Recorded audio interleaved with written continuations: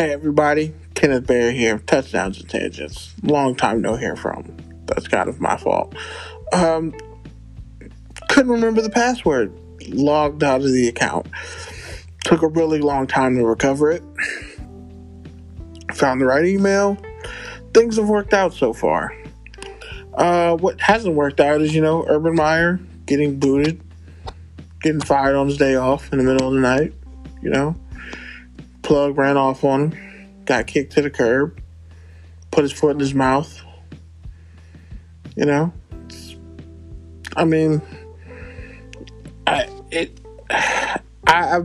said this for years, and maybe we're gonna have to be the ones to do a 30 for 30 type documentary on the Florida Gators situation and the fact that they had over 30 players arrested. And I think 3 of those guys are literally Aaron Hernandez died, but I think 3 players off that team are serving death row sentences for murdered people. The safety this year just got sent pretty much to death row. Urban Meyer, a morally repugnant human being, disgusting, despicable person. Should have been punched in the face. The fact that Josh Lambo didn't kick his face off, kick him right in his solar plexus is, honestly, he should be given sainthood. But here's the thing.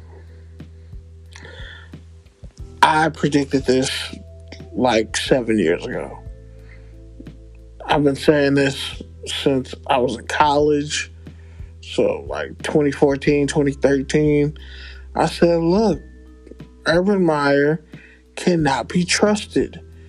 He can't even lead high school kids without them being arrested and having their lives ruined. He does not have the respect of grown men. And what did he do once he became a head coach and got around a bunch of grown men? Acted like a disrespectful, spineless little bitch. No disrespect to bitches, because, quite frankly, he acted worse than y'all. But anyway, distinction without a difference. So we're going to go in tonight, Pete and I, on this whole situation and break it down. We got a special guest, Phil Jones, one of the greatest moderators of any Raiders talk group ever. Amazing. Hilarious. And yeah, we're going to have a good time. No Spider-Man spoilers, or you will get packed out. It feels good to be back on Anchor.